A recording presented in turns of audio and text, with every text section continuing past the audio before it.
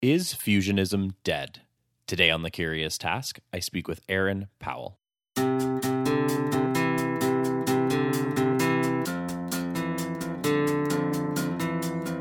Welcome to The Curious Task from the Institute for Liberal Studies, where we explore economics, politics, philosophy, and other ideas from a classical liberal perspective. I'm Alex Aragona, your host, and today I'm speaking with Aaron Powell. Aaron was the director and editor of libertarianism.org, a project of the Cato Institute. Under Aaron's guidance, libertarianism.org aimed to be a source for the ideas and history providing the foundation for libertarian public policy, and featured introductory material as well as new scholarship related to libertarian philosophy, theory, and history. He was also the co-host of Free Thoughts, a weekly podcast on libertarianism and the ideas that influence it. He now hosts Reimagining Liberty, a show about the emancipatory, cosmopolitan, and forward-looking case for radical liberty. Look for that on your favorite podcast app. Aaron, welcome to The Curious Task. Thank you for having me on, Alex. It's great to have you on, Aaron. So we base each of our episodes around a question and go over the answers and conversation takes us. Our question today is Fusionism dead? So I think a natural place to start then is at the highest level, and of course we'll have tons of time to drill down, set the terms of the conversation. What do you mean by fusionism? High-level description. What I mean is the broad strategy within kind of institutional libertarianism going back several decades, at least since the 1960s, where libertarians decided that if we were to affect positive political change, like have an effect in the political sphere, the best way to do that was to pick one of the two major American parties and fuse with them in the sense of operating chiefly within them, working largely with them, and trying to grow our influence, like move that particular party in a more libertarian direction. And for a lot of reasons, the one that was chosen was the Republican Party. You know, partly because fusionism was kicking off at the height of communism and fears of the Soviet Union. And so there was an allying against that sort of what was seen as radical leftism. You know, like conservatives and libertarians at the time disagreed on a lot, but they could both agree that communism was bad. There was also a kind of moral component. Frank Meyer, who wrote for the National Review and is the father of fusionism, made the case that, you know, a big goal in life is to cultivate virtue yourself, to be a virtuous person in ways that he defined it, and that required self-cultivation. You couldn't be compelled to be virtuous. You couldn't be made virtuous by someone else. And so the state's role was to essentially provide us with the moral space, the free space to cultivate virtue. But at the same time, what we needed was the social conservative traditions and guidance and traditionally understood virtues as guidelines for like what that looked like in practice. But he saw, you know, a state intervening in ways beyond what we consider like fairly limited libertarian. You know, it protects you from violence and theft and provides national defense and so on, like kind of a almost minarchist level state. Anything beyond that was both a rights violation and would interfere in essentially people becoming virtuous. And so that led to this fusing with conservatism that then over the years and maybe reached its height with the Reagan administration, saw libertarians perceived by others as part of the right and in many cases thinking of themselves as part of the right.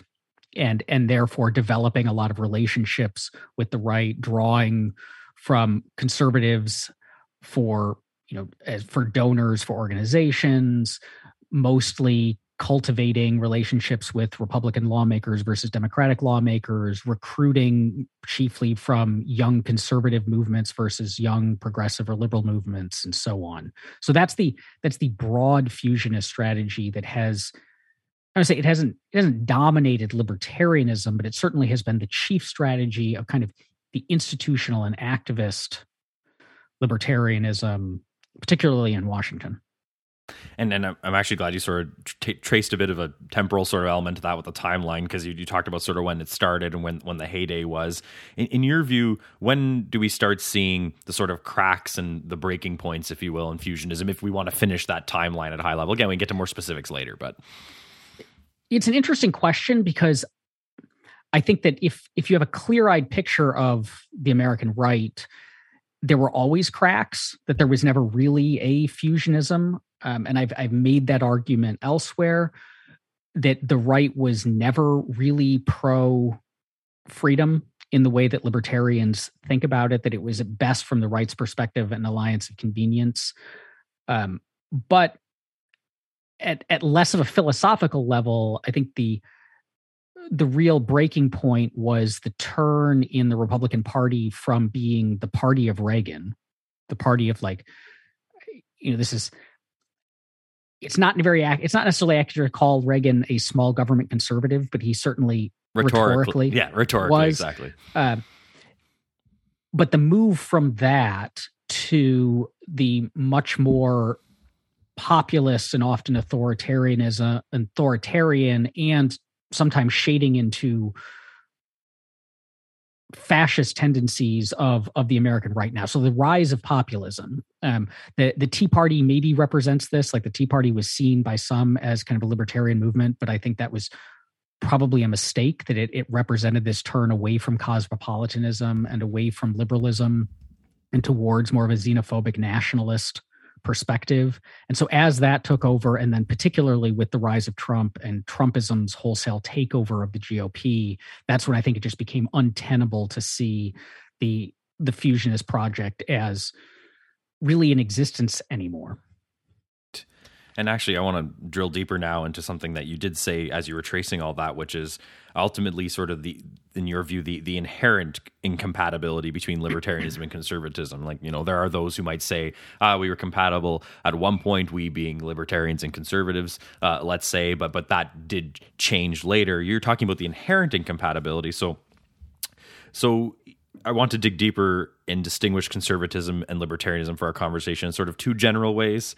The underlying values and ideology and so on, as you sort of noted, and then the narrow political application of both. So starting with the values and ideology, and I picked this up from some of the articles you've written, you say libertarianism and conservatism are incompatible because they have fundamentally different outlooks on many things, of course, including cultural and social issues. And here's a quote from you. You say, in contrast to libertarianism, political conservatism is not about identifying, cultivating, and maintaining those patterns of rules and institutions which maximize liberty. Instead, it's about maintaining social patterns. So there's a lot in there, but I wanted to sort of provide that as a jumping off point for that inherent incompatibility for you to elaborate on. Yeah, so to unpack a bit what I meant by that, I think you can think of political ideologies as preferences for certain social patterns plus mechanisms for maintaining them. So we'll start with libertarianism. A typical libertarian, a radical libertarian, says that the best possible society is one that is free from coercion, and typically that means state coercion, and in which all market exchanges are voluntarily entered into, are seen as mutually beneficial, and so on, and in which all relationships are freely chosen at the individual level instead of being compelled by the state. And that's the pattern, right? Like a pattern being just the way things kind of operate, and that the pattern persists. And then that theory turns into being about the pattern maintaining institutions, in the sense that in order for that sort of system to not collapse into authoritarianism or something else, you need a set of institutions that is protecting so in this case is, protecting our liberty, limiting the power of the state, and so on. And you can think of most political theories in this way. Conservatism, and this is, the kind of history of the right going as far back as we have the right, which is effectively as long as we've had humanity, because there's always been, status quo driven people or reactionary elements or so on, says my my goal as a conservative is there are certain social patterns that I think are virtuous or privilege the people that I think should be privileged, or create the hierarchies of status and power that I think are correct, like the British class system, say, and that the state's job is to make sure that those kinds of patterns persist and protect them against change either from within or from without. And so one way to think about it is a libertarian says the pattern that I want is whichever one maximizes individual liberty. And a conservative says the pattern I want is whichever one aligns with my personal preferences as far as tradition and values and so on goes. And there can certainly be like temporary alignment between the two, in the sense that, and this is an argument that a lot of conservatives, particularly of the more liberal or libertarian leaning bent, make, is the best way to promote virtue and values is for government to get out of the way, is for people to be free, and then they will choose to live in good and flourishing ways, as opposed to being forced into all sorts of ways that the state might want. And the libertarian can say, great, we can go along with that. Like, I might choose differently, but as long as we've agreed that, what we're aiming for is political liberty right now, we can be bedfellows. The problem that you run into is that culture and values change over time. People's preferences change, people's tastes change, like as simple as the popular music in one decade tends to sound not a lot like the popular music in the next decade. And that's not because the government came in and forced it to change or some institution set it up to change. It's that individual people just going out and choosing the music they wanted to listen to happened to shift their preferences. And over time, these new preferences won out over the old preferences. And what became popular music changed. And I think that happens at the full societal, social level in a kind of environment of freedom. If people are free to choose, some people will choose novel things. Some people will choose things that are different from the norm. And oftentimes what they've chosen won't get picked up by anyone else, but sometimes it will. And just over time, the culture and the values will shift. And the history of social history of human beings shows this, wildly. That's going to happen inevitably in a political regime of maximized personal and economic liberty. People are going to choose to do this, and it's going to shift. And so if you're a conservative and you have a set of particular preferences about the way that society, like the tastes and values in a society, you can value liberty so long as you haven't hit a critical mass of people choosing differently than what it is that you prefer. But once you hit that critical mass, so the culture shifts dramatically from where you want it to be, you're going to have to now choose between political liberty and your preferences as your kind of maximized value, right? Right. And so your choice becomes to either say, oh no, we've gone too far. Now we need to crack down on liberty to either stop further progression or to scale things back. Or you have to say, yeah, I really would prefer things were different, but I'm not going to give up on liberty. And so in the first case, you have now broken from libertarianism. You're now no longer fused. In the second case, I would argue you simply have become a libertarian.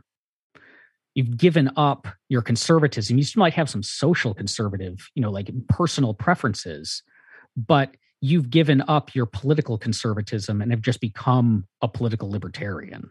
And so I think the relationship is always, the relationship of this fusionist relationship is always unstable.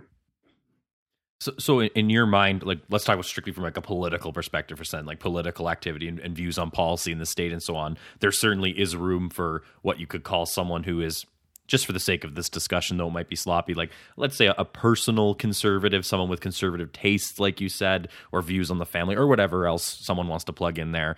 But as you said, if politically speaking, they prioritize institutions and a state and so on and so forth, a framework that maximizes liberty, they're a libertarian. That's sort of your view on that, right? Yes.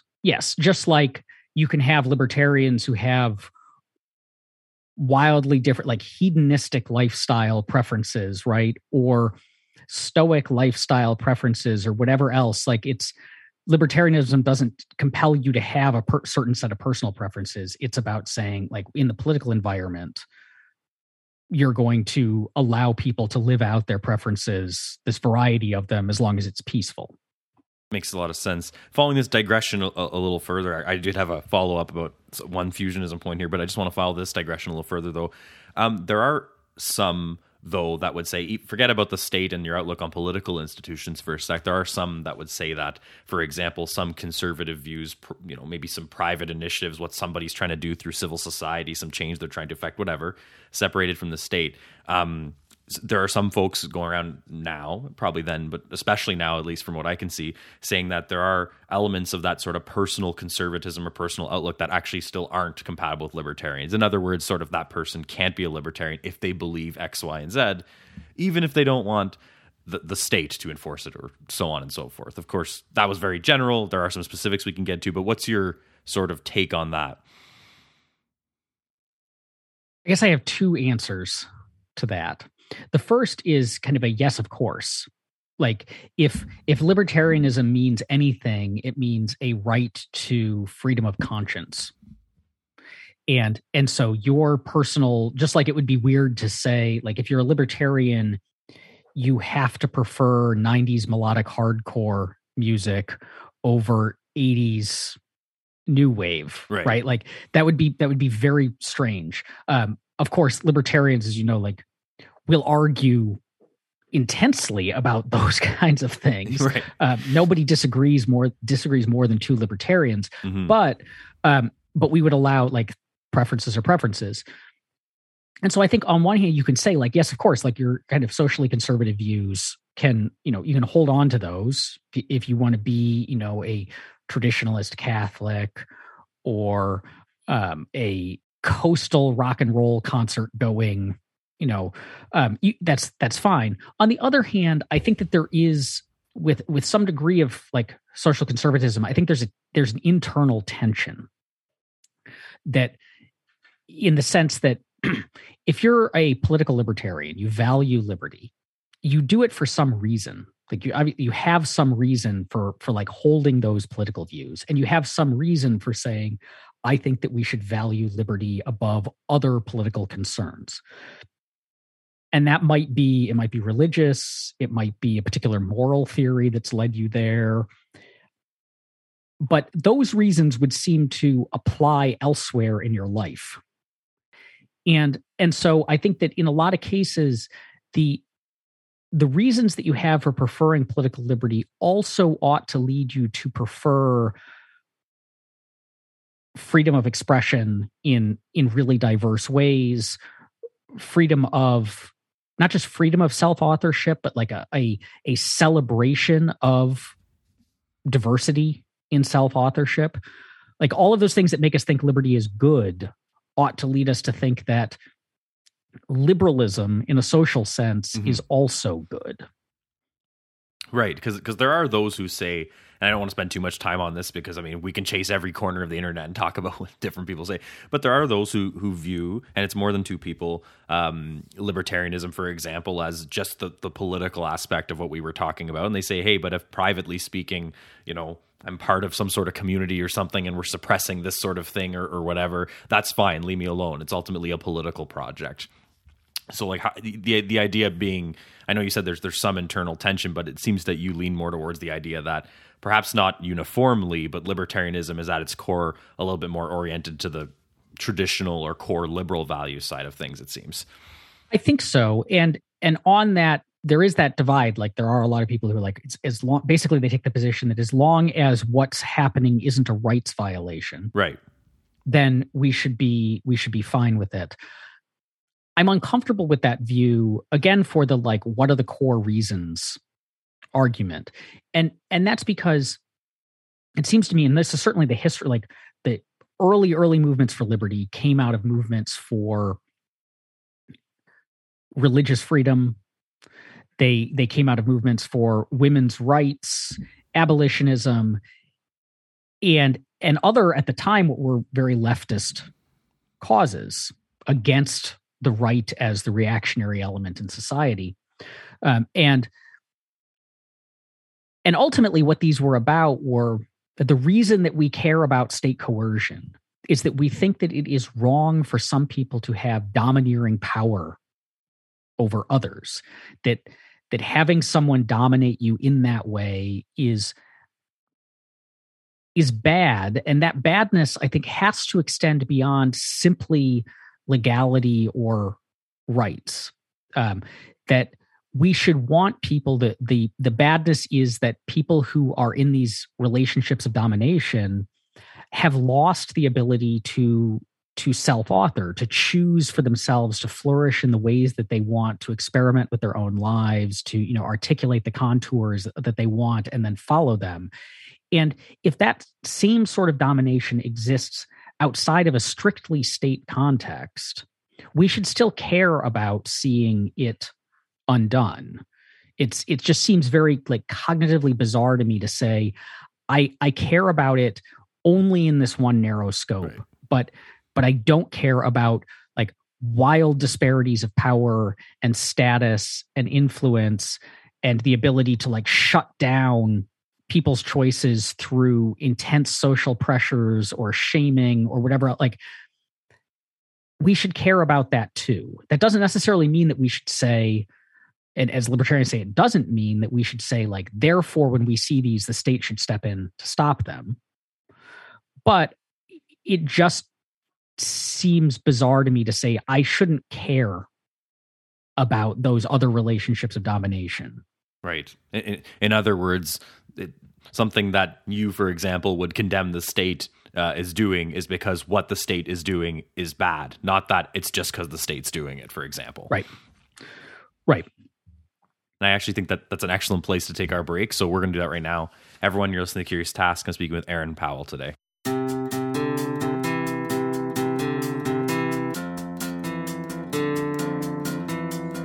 The Curious Task is a podcast from the Institute for Liberal Studies. Feel free to send questions, feedback, guest recommendations, or anything else that's on your mind to curioustask@liberalstudies.ca. As always, a huge thanks to our supporters on Patreon, including Rosa Paiarello, Danny Leroy, and Andy Crooks.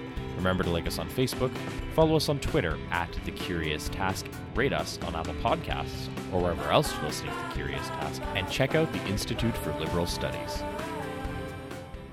Welcome back, everyone. You're listening to Curious Task. I'm speaking with Aaron Powell today. So, Aaron, I think the first half was great. We covered a lot of ground. We started talking about fusionism, got into very specific libertarian things, if you will.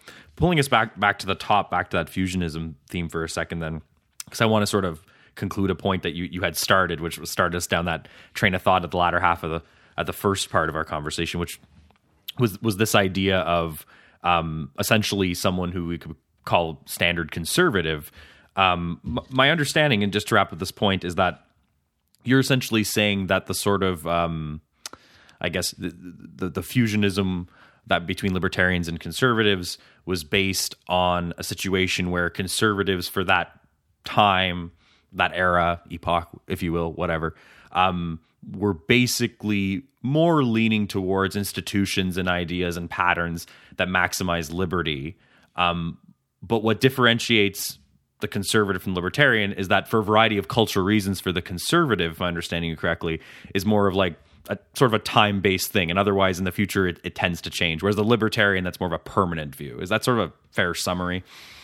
Yeah. And I think we can see this play out in practice. Like if you unfortunately had to listen to or read transcripts of speeches from the two national conservatism conferences, it is shocking how anti-free enterprise and anti-markets they are. And the reasons that they give are essentially markets are now disrupting the patterns I like. They don't put it that way, but it is the best form of life is the rural small town, have a job in the factory. It used to be the farm, but now it's the factory. Right. Have the kind of well-paying blue-collar job where the husband can work and earn enough money so the wife doesn't have to, and they go to church and so on.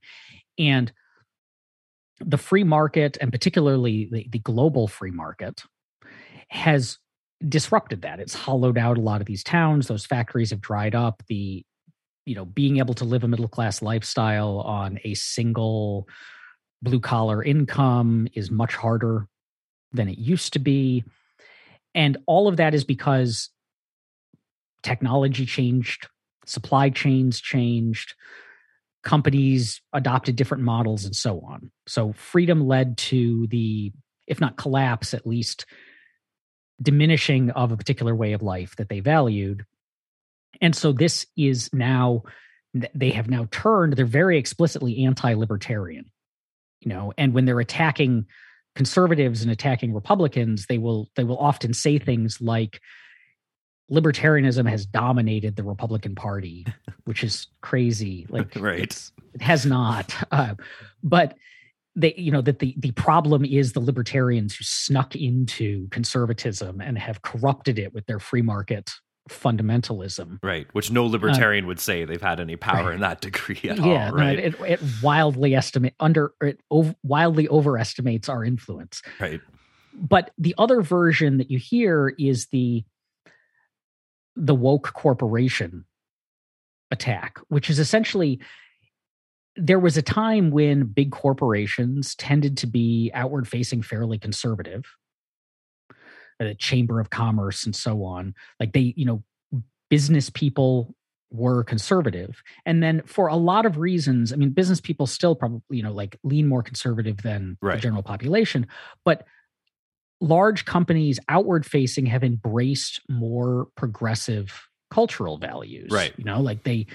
They do their gay pride marketing materials, and Disney puts gay characters in its films, and they Black History Month and so forth. Black History. Yeah. They embrace all of that.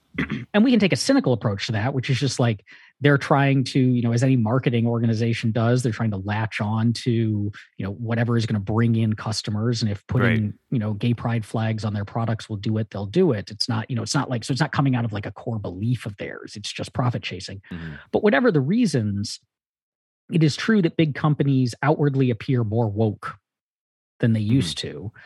And so now you are seeing conservatives increasingly attacking big business, trying to punish big business. As we record this, DeSantis in Florida is looking for ways to punish Disney for speaking out against his Don't Say Gay legislation. And so what you had was they were in favor of free enterprise and the free market when the outputs from it looked like the values that they wanted. And the people in charge were more or less aligned. And the people in charge aligned. Looked like. But as that shifted, now they're much more against free markets than they used to be, because it wasn't really about the free markets per se. They liked free markets as long as free markets were creating wealth and not disrupting social patterns. But as soon as they started, they're still creating wealth, but now they're disrupting social patterns, then free markets became a problem. Right. And even if, I suppose, we take the, as you said, purely cynical route, which is corporations are just, in their marketing and their PR, are just trying to reflect what culture is doing for appeal and so on and so forth. That's actually a very interesting thing to think of just purely from a mirror image perspective, right? Because if a corporation is reflecting what it sees is going to be the current and future trends that are going to make it most appealing, that of course looks threatening to people that disagree with that or conservatives, because it's sort of a concentrated reflection, if you will, of where they think quote unquote society is at, I suppose. Yes, exactly. And that ties too into, a lot of the uproar about big tech Right. You see the left is attacking big tech, but the left's version is something about bigness itself, right, which is like kind of monopoly, and they have a lot of money, and that's a problem. And then for a while, it was big tech enabled the Russians to hack the election kind of arguments. But the right's version of this is they are excluding our voices. So it's no longer that the free market is providing us with a place where we can dominate the culture. But instead, the free market is pushing us out from the culture. And I think there are a lot of problems with that. Like there's not really good evidence that big tech is systematically canceling conservatives. There's a lot of anecdotal evidence. There's also just that a lot of the times when people get kicked off of big tech, it's because they were like spouting racist stuff, right, or attacking people. And it just turns out that there are more people saying racist stuff who happen to be in the conservative camp than in the liberal camp. But it's not really conservative views that are being excluded. But the broader thing is that they see big tech as a powerful engine for culture moving away from their preferred patterns. And so big tech is now a threat and has to be reined in legislatively, that we need to take away its ability to do this, and we need to use the state to do it. And so again, it's an example of, as soon as the patterns became disruptive enough, conservatives abandoned the free market in favor of using the cudgel of the state to bring us backwards to the society that they preferred. And on that note too, there are some that, and I've talked to many of them actually. I don't mean on this podcast. I just mean generally speaking, that they kind of look at, in their view, what the standard Republican in their mind is, or the standard conservative in their mind is, going from, metaphorically speaking, if you will, a William F. Buckley type person to a Donald Trump type person. They sort of look at that as sort of a radical leap. Some people say like, well, what happened there? In your view, from what I gather and listened to and read about what you've written, it seems, and of course, correct me if I'm wrong, that in your mind, it's really just sort of on the same spectrum. It's sort of a natural progression of a conservative on the one hand being more passive, let's say during the William F. Buckley metaphor, if you will, versus now just showing its more reactionary face. Of course, there are some changes, I think, in terms of populism, national conservatives. The world changes over 40, 50 years, but it seems to me you would feel it's a natural extension, or the sort of two sides of the same face, if you will, not any radical departure from conservative values in and of itself. I would say, in fact, it's a return to the norm of conservatism. That the Buckleyite, Reaganite, Paul Ryan style small government conservatism, call it, was itself a significant departure from what conservatism long had been. Like if you go back through the history of the country and you look at conservative movements, both among the elite, but also at the more popular ground level, they were nationalist, reactionary, xenophobic, anti-women's suffrage, anti-civil rights, and so on. And then for a brief few decades, the Buckleyite wing managed to take over kind of the elite level of conservatism in America, and dominate the conservative institutions. But the old, like the kind of normal style of conservatism was still there. The base still had those views. It was just that the conservative elites were powerful enough to essentially keep those views hidden. Trumpism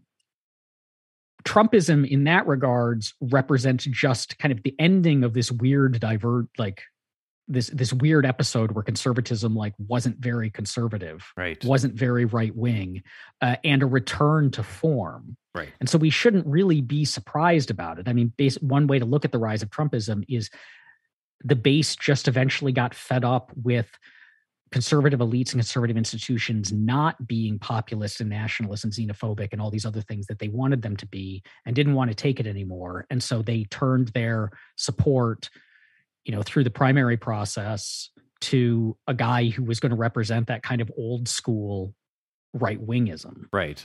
And I think one thing that's key about that too is that a lot of people, including people that are partisan Democrats or Democrats, politicians themselves, at the beginning of this whole thing, and including the media as well, they did, try to write this off as some sort of weird fringe, wacky set of people that are, that Trump's standing on the shoulders of. And the fact is, if Trump's right about one thing, I think it's that he's basically saying, and he told his base, that's certainly not true. This isn't, two people here. This is a whole set of people that want to feel this way, that call themselves conservative. This is true conservatism. It would seem to me that that's actually more correct than people trying to say, oh, it's because of 5 wacky people over there. Right. And I think that's one of the ways that people's trying to maintain a belief in the continued existence of fusionism or the continued wisdom of the fusionist strategy, right, play to that. Like they try to convince themselves that Trumpism and populist nationalism still represent a fringe that just somehow, like, yes, Trump got to the White House, but he's not in the White House anymore. And we know that lots of Republican lawmakers couldn't stand the guy and seem to be behind closed doors, much more Reaganite than certainly Trump is or the base is. And we can kind of bring it back. When Trump exits the scene or when the elites claw back power, we can bring that back. And I think a lot of those people are simply kidding themselves in terms of how just totally dominant Trumpism has become within the GOP, either in the form of lots of lawmakers elected who actually believe this stuff, but also in the form of just, yes, we keep hearing about these Republicans who disagree, but very few of them are willing to speak up, and very few of them are willing to challenge the populist nationalist policies. And so I think it's just that there's not much of that remnant left, and what there is just so cowed that they aren't, and they're going to be pushed out. Like if they speak up, they'll be pushed out, which we've seen happen. And so maybe someday the Republican Party and American conservatism can regain its more small government, classical liberal, laissez-faire liberal perspective. But I don't see that happening anytime soon. And I think that the problem with thinking that it still is a short-term possibility, or that the Republicans are still the people who libertarians should be focused on, is that it means ignoring or not cultivating other opportunities to affect positive change, because you're like holding on to this thing that you probably should have let go of 4 or 5 years ago. Right. And actually, that's an excellent point to sort of shift into another gear I wanted to. So we'll jump into that now, which is we sort of talked about the past, we talked about the present. Now we can get into the future, if you will, from a libertarian or classical liberal perspective or whatever else. Let's talk about what libertarians should focus on as far as the validity of alliance building and so on and so forth. But, before we jump just right into that and outreach and so on and so forth, do you think there's some homework to do on the Let's talk about in the tent, for example, of libertarianism. There are a lot of people out there, to some degree, including myself, but I won't make this about me. I'll just say quickly that think that there is some homework to be done in the libertarian tent in terms of rejuvenating and revisiting some core values, whether it's getting past page 7 of The Wealth of Nations or whatever else, to say it flippantly, and so on and so forth. There's other people that say there was never a problem to begin with. In terms of the in the tent stuff, what do you think is needed or not needed before we move forward? Yeah, so I'll preface this by saying I've never really been involved in like the more activist or political, like the political side. I mean, weird saying this because I worked for 13 years at the biggest libertarian or most prominent libertarian think tank, but like I wasn't like an on the ground horse race, party organization, politics guy. I was like the ideas, and and so clearly there has been within the particularly the activist wing of libertarianism, there's been this really distressing, essentially takeover by paleo-libertarians, Hoppians, others who look far more reactionary right than they do socially tolerant liberal. And there are people out there fighting that fight, to get back control of the Libertarian Party and so on. I think that the homework begins with who the next generation of libertarians are, and what values they bring, and then where they're found. Because when I was running libertarianism.org at the Cato Institute, I always saw the mission of that project to help the next generation of leaders, of young leaders in the libertarian movement, be better, more principled leaders. And one of the legacies of fusionism has been that the libertarian movement has put most of its, I guess, recruiting attention into right of center organizations, groups, right, students, and so on, and hasn't put anywhere near as much effort into recruiting from the center left or the political left. And so it shouldn't surprise us then that over time this led to a broader libertarian movement that has a lot of people from the right in it, who then have more sympathies for the right than for the left, and right-wing cultural values than left-wing cultural values, and so on. So I don't think that we should, I don't advocate like a counter-fusionism of libertarians to join the Democratic Party. I know people who have made that argument, but I'm skeptical of it. I still think it is, we're not, the best hope that we have for political change via, say, legislative engagement or political engagement, as opposed to like on the ground direct action and so on, is essentially working with people on issues where we are in alignment. And there are still people in the Republican Party who we align with on issues. There are also lots of people in the Democratic Party who we align with on different issues.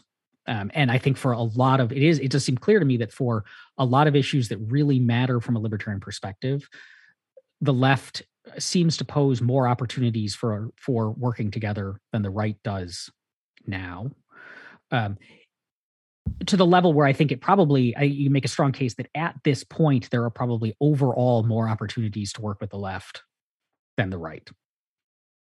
But for the long-term health, I think that there just needs to be more of an effort to bring in a diversity of perspectives into the movement, to reach out to people. Young people always get tarred by their elders as, oh, they're a bunch of socialists, they're all woke, they're all opposed to freedom of expression, so on and so forth.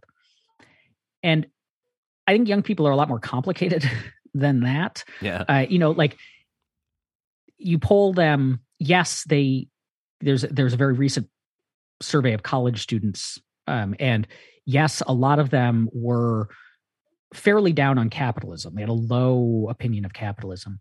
But if you asked them what they thought of entrepreneurship, it scored very high. Exactly, right.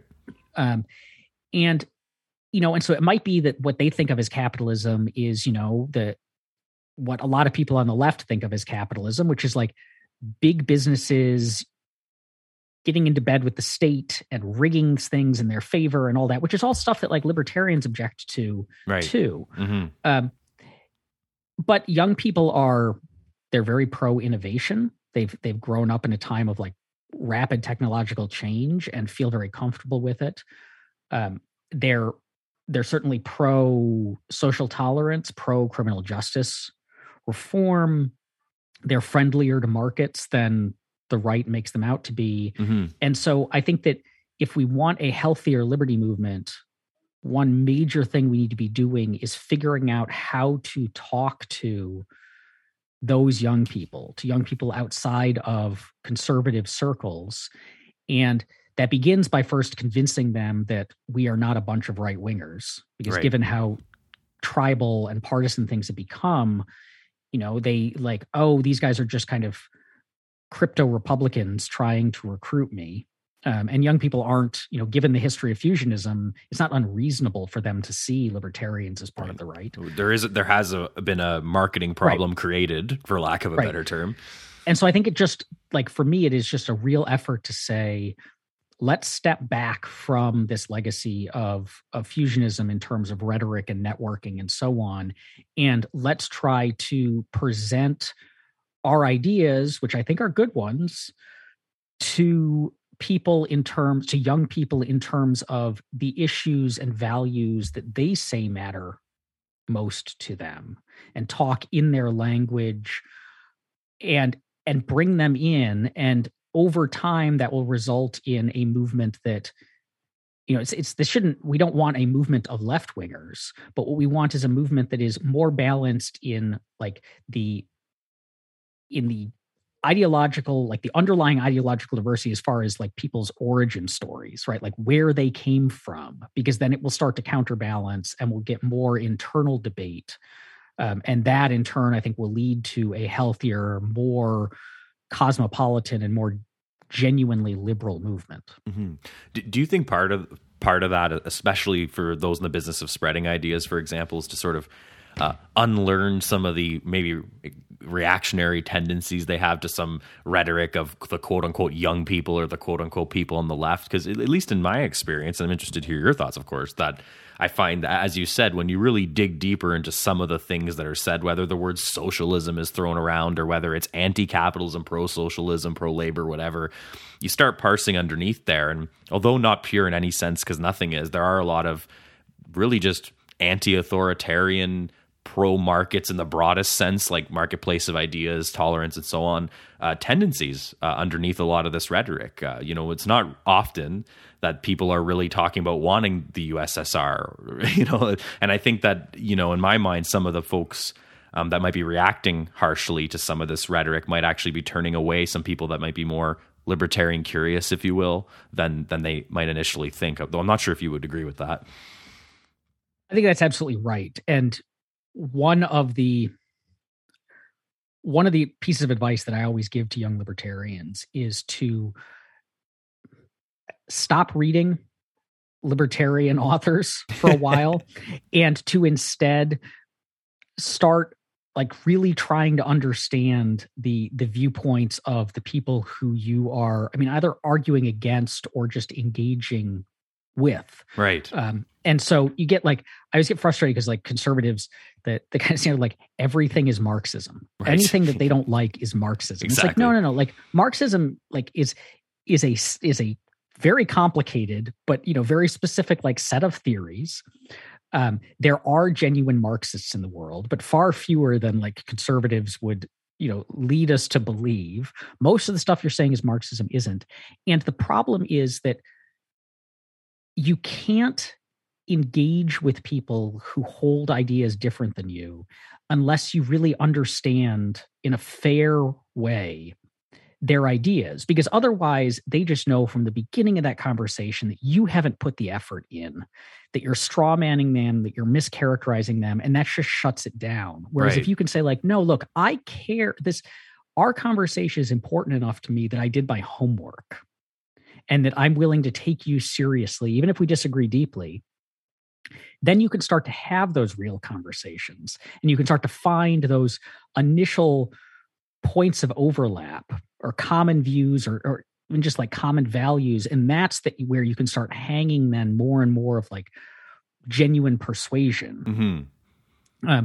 But I think it frustrates me a lot. Too many libertarians, including libertarian scholars and activists and people who ought to know better, will only learn about views, say, of the left by reading conservative or libertarian critics writing about them. Right, exactly. And that means that they don't have a strong understanding of this. They're going to mischaracterize it. They're going to, overplay how much of a threat it is, or overstate the differences, mm-hmm. or not see where the actual differences are and where the similarities are. And it just, we as libertarians, we get frustrated. There'll be an article going around in Slate or Salon or something where they're just these evil libertarians. You're this person doesn't know. All they read was Nancy McLean's Democracy in Chains, right? And thought that they know everything about us, and they don't. And you can just tell this person is just has no idea what I actually stand for. And it's yes, exactly. But now recognize when you do the same thing to others and how it makes others feel exactly the same way, and how it just shuts down meaningful conversation and persuasion. Absolutely. I couldn't agree more than that. And I think if libertarianism more broadly speaking, even putting aside the political movement, just as a point of view on institutions, as a sort of history of thought or whatever you want to say, if all it becomes a sort of ultimately a very narrow political action project where you're trying to shove the right pamphlets into people's hands, I think it's pretty lost at that point ultimately, because it really is just partisan politics at that point in a certain way. It's not about dealing with ideas and so on and so forth. So I couldn't agree more with you on that. And as our time winds down here, I think let's just pivot to what I want to kind of last touch on with you, which is probably really related to everything we talked about, of course. You do have a new podcast that you're working on. I think some episodes have already been released, or at least one at the time of this recording. It's Reimagining Liberty. Beyond all the things that obviously you spoke about here today with great passion that you probably are trying to achieve with that podcast, why don't you generally tell us about what's going on with Reimagining Liberty, why it came to be, and why you think it's important? Yeah, I mean, it really sprang from when I was at Cato. I recorded nearly 450 episodes of the Free Thoughts podcast with my good friend Trevor Burrus, and obviously stopped doing that show when I left Cato, and it was hard to give up the podcasting bug. So it was selfishly, it's a way for me to continue getting to do that. But I think the difference between this show is, for people who might be familiar with Free Thoughts, is this show is more my opportunity to give my perspective on things, and that perspective is very much informed by what we've talked about today. That, I have a decade plus of being a professional libertarian. I've come to see what libertarians do well and where I think they go wrong and where I think they could be better. And so Reimagining Liberty is my attempt to make the case for a different approach and to model what I think is a better way to talk about and introduce and defend our ideas, and to engage with other ideas. And so to try to not frame things in a way that is coded, say, conservative or right wing, to try to focus on issues that I think are of real importance to young people, as opposed to the issues that older people think young people ought to care about, and to critically engage with and try to deeply understand the ideas that we are arguing with. I just earlier this week recorded what will be the third episode, that's a conversation with a Marxist, a friend of mine who is a legit communist, very well read in Marx and critical theory and other leftist theories. And it's an hour of me just saying, what is Marxism? And asking clarifying questions and trying to get a sense of what he actually believes and why. It's not critique. I'm not trying to win a debate with him, but I think that it's really important, as I said, to just have this baseline understanding of these ideas. And so, so that's what the show is about. It's my attempt to present a cosmopolitan vision of liberty, one that sees liberty as emancipation, and do it in a way that I think jettisons some of the unsuccessful strategies of the past and embraces a willingness to take seriously and engage with ideas that libertarians have often dismissed or mischaracterized or been unwilling to explore. And so to try to get some of these conversations started while still maintaining this core principled commitment to genuinely radical liberty. Excellent. And of course, we encourage everyone listening to this episode of this podcast to check out Aaron's Reimagining Liberty. That's awesome, Aaron. I'm definitely going to be an avid listener of that myself.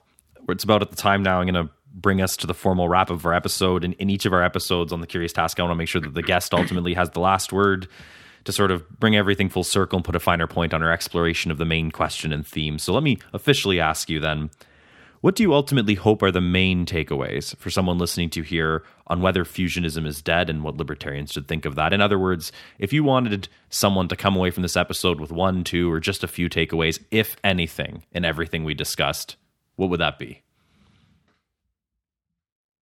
Remember the principles that got you into this and that motivate your political action, your political views, and be aware of when allies you may have worked with in the past, or organizations or groups that you feel comfortable with or mood affiliate with, have drifted away from those.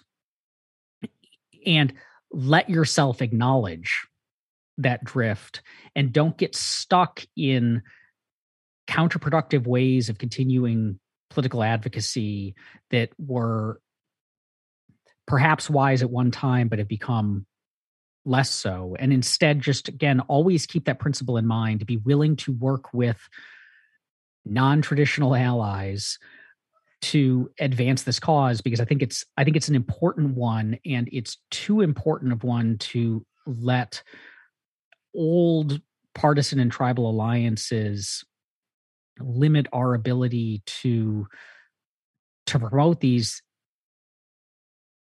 radical ideas that can make the world a lot better. That's great. I think that's a great place to leave it. Aaron Powell, thank you very much for joining me on The Curious Task today. Thank you. It was my pleasure.